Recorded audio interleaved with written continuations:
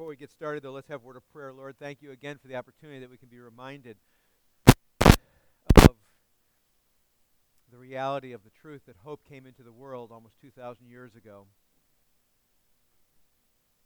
And we find ourselves today living in that hope of a Redeemer that has come and has accomplished what was promised.